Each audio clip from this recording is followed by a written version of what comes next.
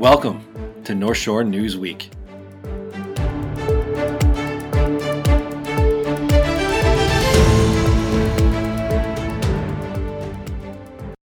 Hello, North Shore, and welcome to another edition of North Shore News Week. I am Joe Coughlin, and that is Martin Carlino, and we are the two of the co-founders of the record northshore.org. We are again joined by our editorial intern, Alayne Trinko. How you doing, Alayne?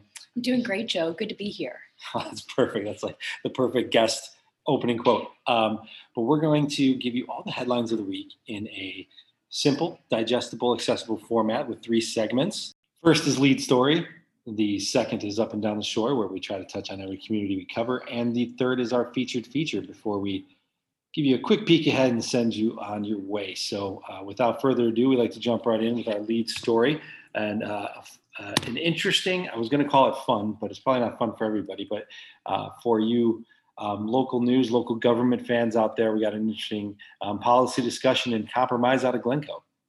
Yeah, so a soon-to-be addition to Glencoe's now bustling downtown dining scene got the green light it needed for its outdoor patio, which, for those readers who have followed closely to this story, has been a little bit of a contentious road to getting that patio. But a new Glencoe restaurant slated to open in late August called Poppy's Social did get permission to go ahead with that outdoor patio, just in a much smaller scale and limited capacity than it had originally proposed. So a lot of these details came forward at last week's Glencoe Village Board meeting.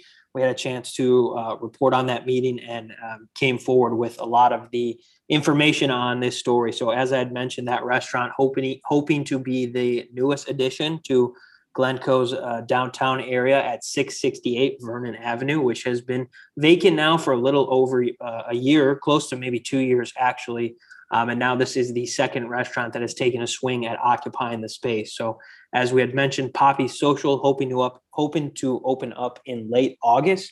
And earlier this summer, we had reported on this that as part of their plans to open in downtown Glencoe, they were including what I had described earlier as a pretty contentious patio. And it was drawing some opposition from nearby residents and nearby neighbors who thought that the patio was too big and would bring too much noise with it, given the size of it. So the original plans for their outdoor patio were an 84-seat patio that would stay open till, I believe, 11 p.m. Most nights of the week, and also would have 6 live music concerts throughout the summer and late spring season. But those plans did not move forward after some pretty fierce opposition from neighbors, and also some unfavorable reviews from local officials. So now those plans have come back and have received approval, but in a much smaller capacity, as I mentioned. So Glencoe will be limiting the use of that outdoor patio to no more than 36 people, a reduction that village officials said should reduce that noise. Additionally, the village is also proposing to enclose that patio. To enclose the patio tables and chairs within a tent that includes some sound limiting material applied to the ceiling and possibly to the sides of it as well, according to village officials. And right now, the hours of operation are going to be until 8 p.m. on weeknights and 9 p.m. on Friday through Saturday. So much smaller scale, as I mentioned, than was originally proposed.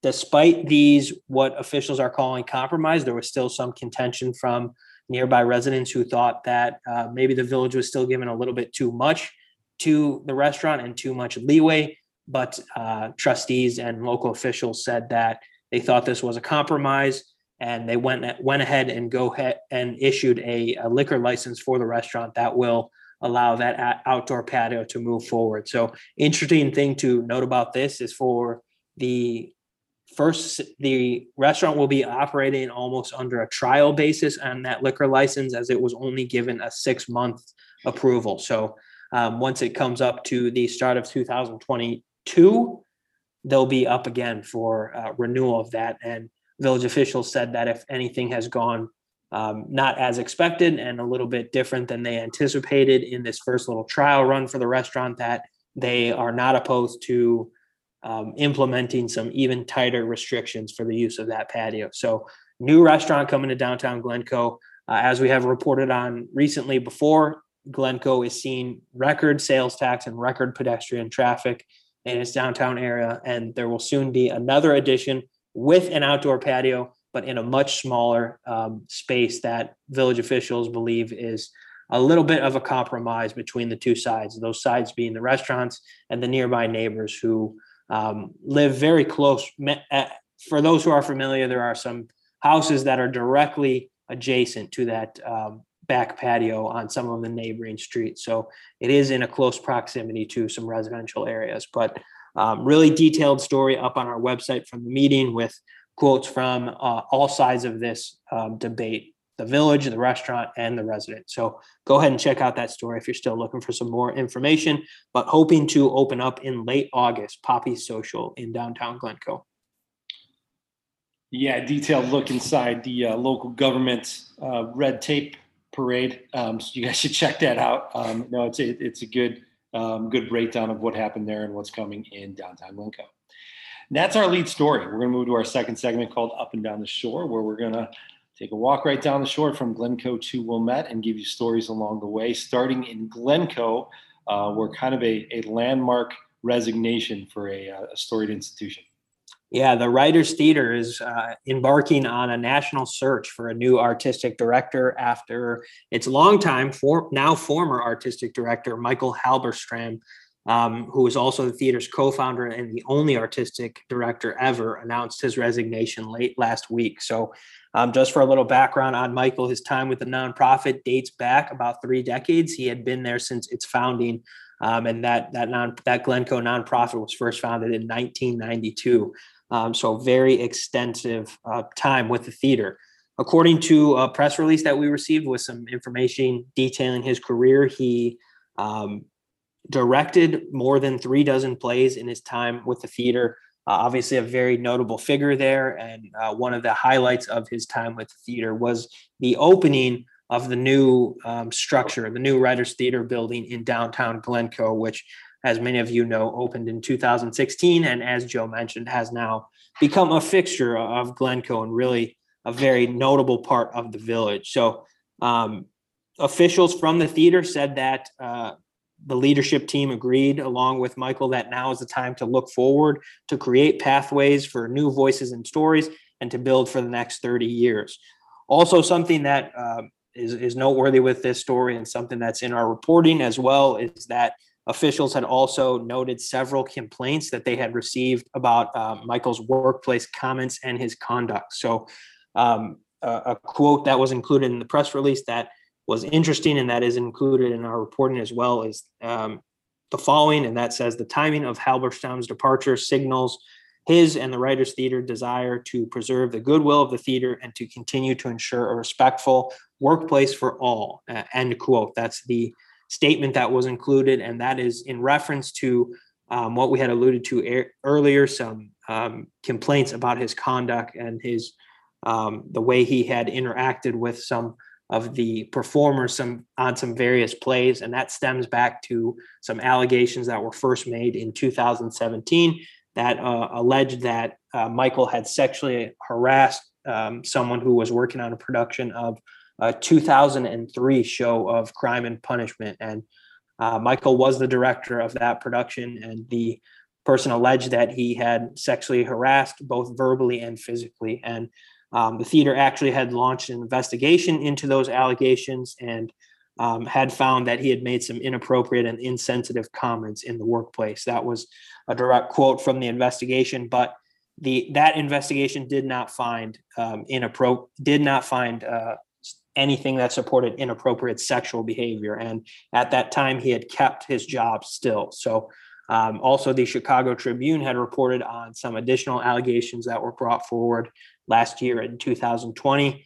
But as for now, that the resignation sort of comes in the wake of several allegations made against him. And as I had mentioned earlier, they're beginning a national search for a new artistic director. But for the time being, Bobby Kennedy, who's the theater's longtime director of new work, is going to step in as interim artistic director. So no plans have been announced yet for the upcoming 2021-22 season, but those are expected to come forward later next month. So we'll continue to follow along with this story, and encourage you to head on over to our website to check out the story if you're interested in some more details. We've got a link to the press release from the theater and some statement from theater's officials if you're looking for some more information on this one. And that's Glencoe. We're going to stroll down Green Bay Road, make a pit stop in Winnetka right there downtown at Elm and Lincoln, and talk about a restaurant switcheroo in the dead of the night, maybe, because no one knows really what happened. But for 20 years on the corner of Elm and Lincoln was Little Ricky's, kind of a long-standing spot. And in the middle of the pandemic, it was served with an eviction lawsuit for not paying its rent of up to about $40,000 according to public records. It's settled. No one knows the settled amount, and they vacated the space. Then a sign was posted. I'm kind of just giving you a timeline here. A sign was posted on the window for a place called Tacos and Tequila, which was a brand from the commercial realtor there, Hoffman Commercial Real Estate, the biggest commercial real estate provider in Winnetka. But it's their brand, and they were bringing it to Chicago from Florida, Tacos and Tequila. We did a bit of a story on what that was about before, but then all of a sudden that sign switched over to a place called Little Honeycomb.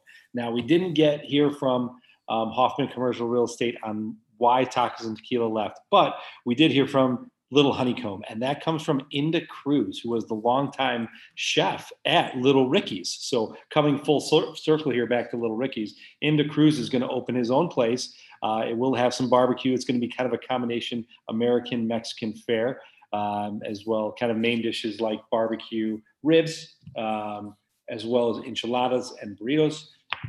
Full quesadillas, some interesting things. They got a baked potato menu, which sounds really cool, really unique to the area. But I think some people are really excited to bring back the Inda's coming back, and kind of that little spin-off from Little Ricky's is really cool too. So, we talked also to Liz DeChant with the village's economic department, and she talked about how they should be open barring final inspection here in a couple of weeks. So we should expect in early August that the Little Honeycomb is up and running right there at the corner. And it's a bustling corner now. You've got your restaurants that have been there for a few years, like Stacked and Folded, but also Hometown Coffee and Juice is opening its second location in the late summer, probably around September, right there on the opposite side from Little Ricky's of that corner. Big corner in town there. Liz was also talking about how excited she was for businesses in general in Winnetka. She said 15 between June and September are going to open in a small little town like Winnetka is nothing to sneeze at. So stories about Little Honeycomb, but a couple little tidbits about the business community as well. You guys can check that out. And that's our news from Winnetka. We are going to stay on the shore and make our way down to the next town, cross past New Trier and hit Kenilworth, where a bit of an update. We reported a couple months ago that license plate readers may be coming to Kenilworth, and they talked about it at the village board meeting, right, Alayne? Right, Joe. So the Kenilworth Village Board voted 5-1 in approving a new license plate reader system. So this new reader system has been in the works and has been in question by the Kenilworth PD for quite some time now because of the uptick they've been seeing in auto theft and burglaries related to cars up on the North Shore. Mm-hmm. We talked about in the original story, in our original reporting, we talked about privacy was concerned. So did they talk about it at the meeting? That's right. So with that, a number of residents came forward and said, Police Chief Miller, I'm concerned that when I walk outside to grab the paper in the morning in my PJs, that, this reader system is going to capture an image of me. And according to the flock safety representative who was there and present for the meeting, this technology does not have the capability to capture a person. This technology is geared towards specifically capturing vehicles and its license plate. And also, according to the flock safety representative, this technology does not have facial recognition, and the data is deleted after 30 days. And after that information is deleted, whatever data was attached to the image taken of the vehicle and the license plate, that data is stripped from the image. So flock safety will always have the images taken from these cameras in their own database for their own internal use, according to the representative. But any data related to that image will not be attached. For example, where or when the photo was taken. In addition, flock safety is not integrated with the DMV, so you cannot be personally identified just based solely on your license plate. But still, there are some reservations from trustees about the privacy. So, for example, Trustee Shattuck said, I'm in favor of exploring this further, but it seems kind of unclear on what the true privacy rules are, and there seems to be some contradictions. So there's still some uncertainty, but the village did make it clear that this is a 12-month trial. So after these 12 months of trying out this technology, it may not continue for years to come. It may end after the 12 months.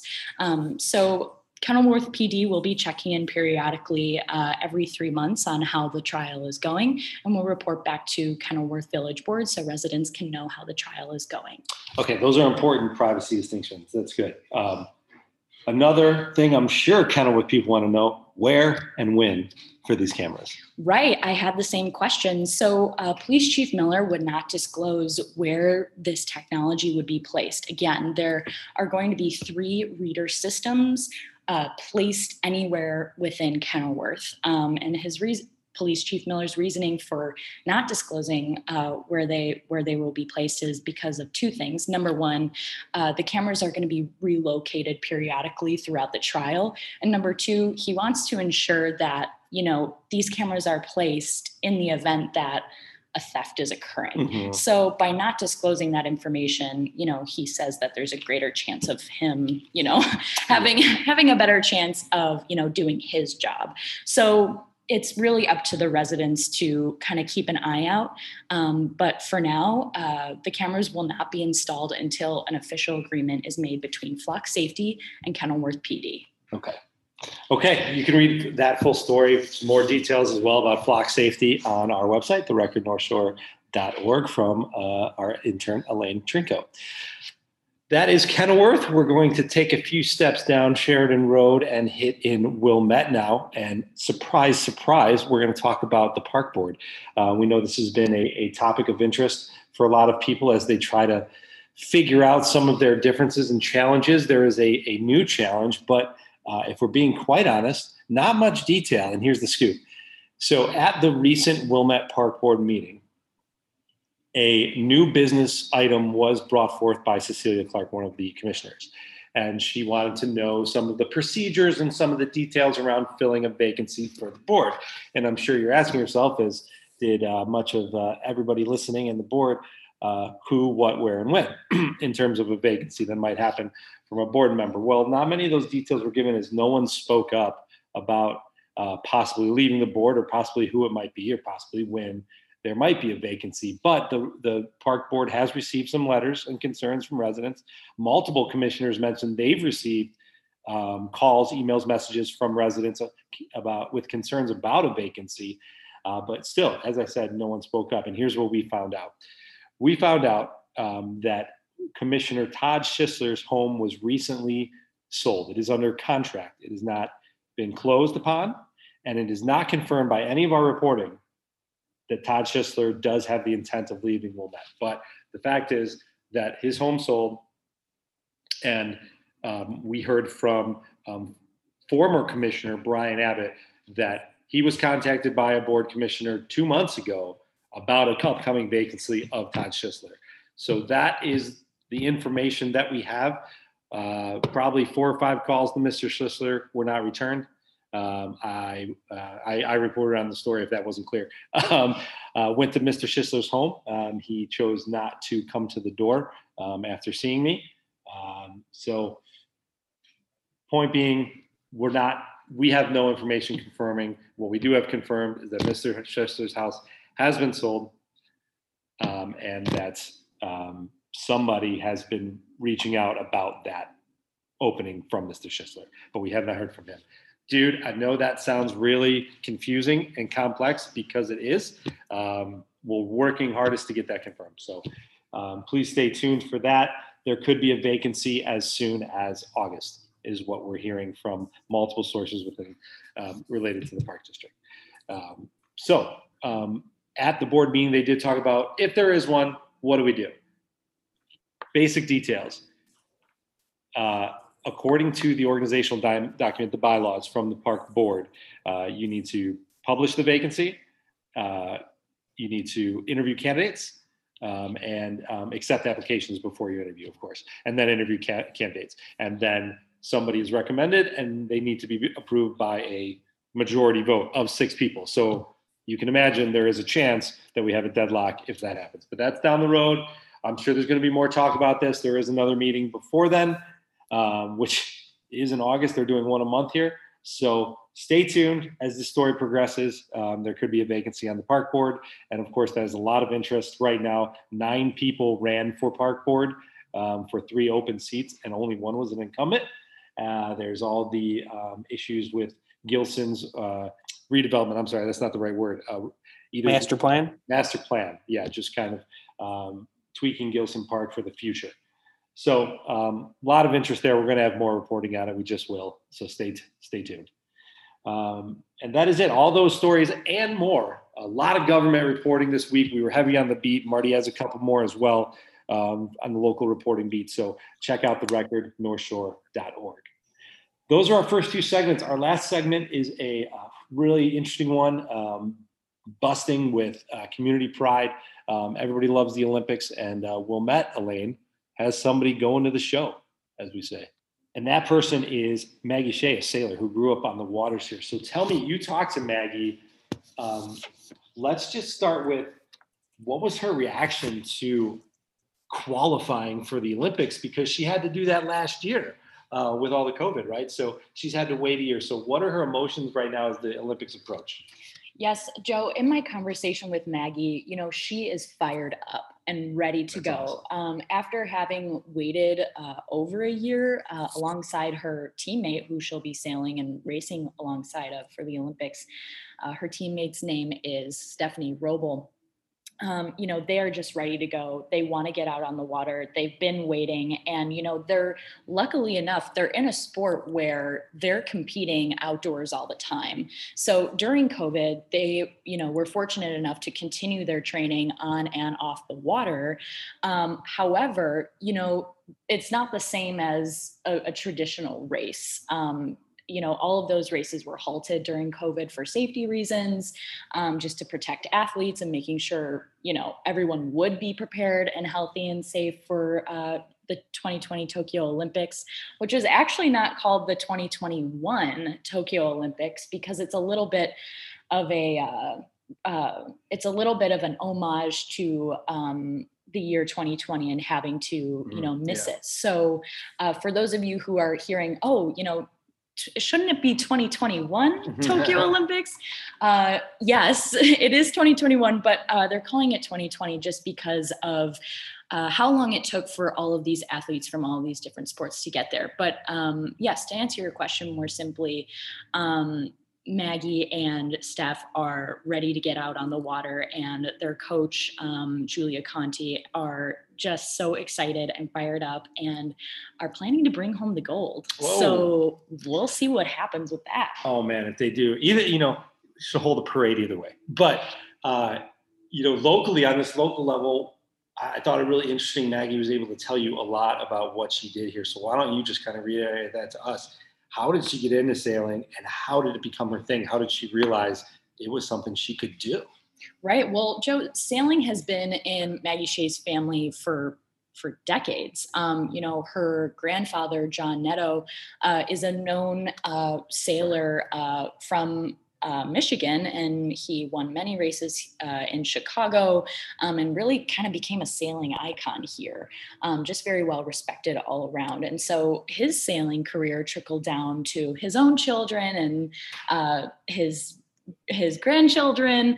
And so Maggie was on the water at a very, very young age. Folks, if you check out the story that I wrote on our website, there's a really fabulous picture of Maggie when she was a little girl sailing on her grandfather's boat, which is a really powerful image to see. Going from just having fun on the North Shore in the summers to, going to Tokyo for sailing. It's a really big deal. But so it started with her grandfather, started sailing with her grandfather. And then she started sailing competitively in her teens. And then she went to New Trier High School, graduated from New Trier, and sailed with them, which led her into Connecticut College, where she sailed competitively there at the collegiate level. And from then on, throughout her education, it took her to the professional level of sailing, where she did all sorts of match racing and, other races in Chicago and Florida, Australia. So really, Maggie has been around the world and back again. And now she's in the Olympics with one of her best friends. Right. One of her best friends, one of the best anecdotes in there is that she wasn't always her best friend. Stephanie was a competitor when they were teens, right? That's right. So Stephanie Roble was a very highly regarded junior sailor. So when Maggie and Steph were little girls, Steph had been competing when she was only about 8 years old, which is when, according to Maggie, is when you should really start sailing competitively. So according to Maggie, she was kind of late to the party. That's what she told me in terms of sailing competitively. And so Steph was the one to beat for Maggie. And, Steph wasn't from Chicago. Steph was from Wisconsin. And so, these sailors, they come from all over to compete against each other. And, Maggie told me that whenever Steph would come to town, it would be like, okay, like she's coming, like this is my moment. So they were fierce rivals in their youth. And then after a while, they just kind of were like, hey, I think it would be a lot easier if we just teamed up and sailed a boat together rather than constantly trying to compete against each other. Right. So pretty powerful stuff from these two women. That's really cool. And they're taking that powerful, those talents to Tokyo. And in your story, I think in their last Worlds, they finished third. So expect a medal, folks, or expect at least a competition of that. And hopefully we'll have some good news here shortly as we're getting underway in the Olympics this week. And I think sailing starts in the beginning of August. That's right. So stay tuned to that. We'll have an update for sure, but that story is really good stuff. It's a profile of Maggie from her childhood up until the Olympics. You get plenty of context and color with it from Alayne. And that is our show, guys. That's our 3 segments. Hope you guys feel fulfilled with all your local news at this point. But before we let you go, Marty's going to tell you a bit of what's ahead. We've got some coverage coming up of the Winnetka Council's most recent meeting. We should have that here for you in the next day or so. And then we've also got Alayne heading out to cover the Glencoe Art Festival this week. So we'll have some coverage up from that as well. So some great local stories coming your way as always. Yeah, it's going to be awesome. So make sure you go to therecordnorthshore.org. Remember, we are a nonprofit, community-first newsroom. We work for you guys. We're also funded mostly by you guys. So we appreciate, if you appreciate us, you consider donating or subscribing and funding your local news going forward. So without further ado, we'll let you go. Till next time. Thanks for listening.